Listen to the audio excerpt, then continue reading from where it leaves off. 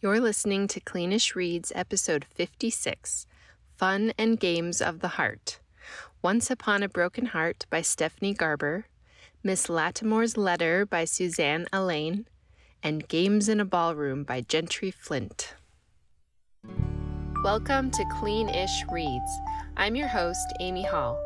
You can trust me to sift out the garbage and recommend the best books that you can be excited to read on your own and with your family. Thanks for joining me on this journey to learn and grow through uplifting reads. Hello, my friends. Welcome back.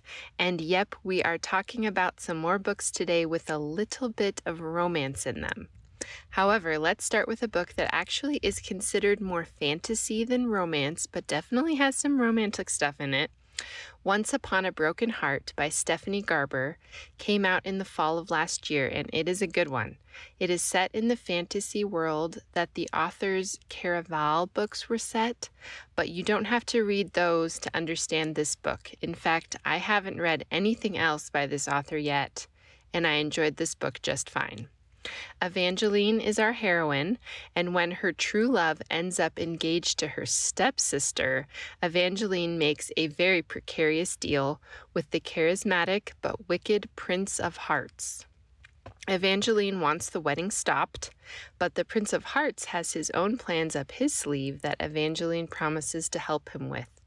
This book has wicked stepmothers, a prince at a fancy ball looking for his true love, vampires, curses, poisons, traitors, spell books, and magical kisses.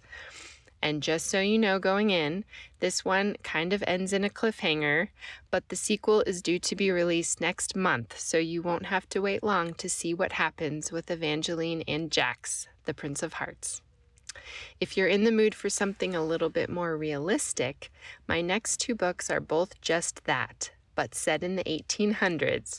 If you love the Regency era, or the era that Jane Austen's Pride and Prejudice is set in, you will love Miss Lattimore's Letter by Suzanne Allain.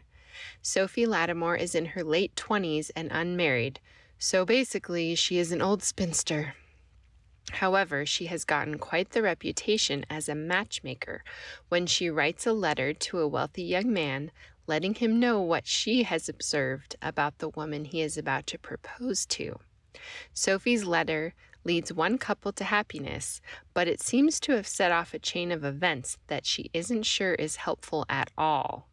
Not to mention, she has a major crush on a young man who wants her help finding his own match.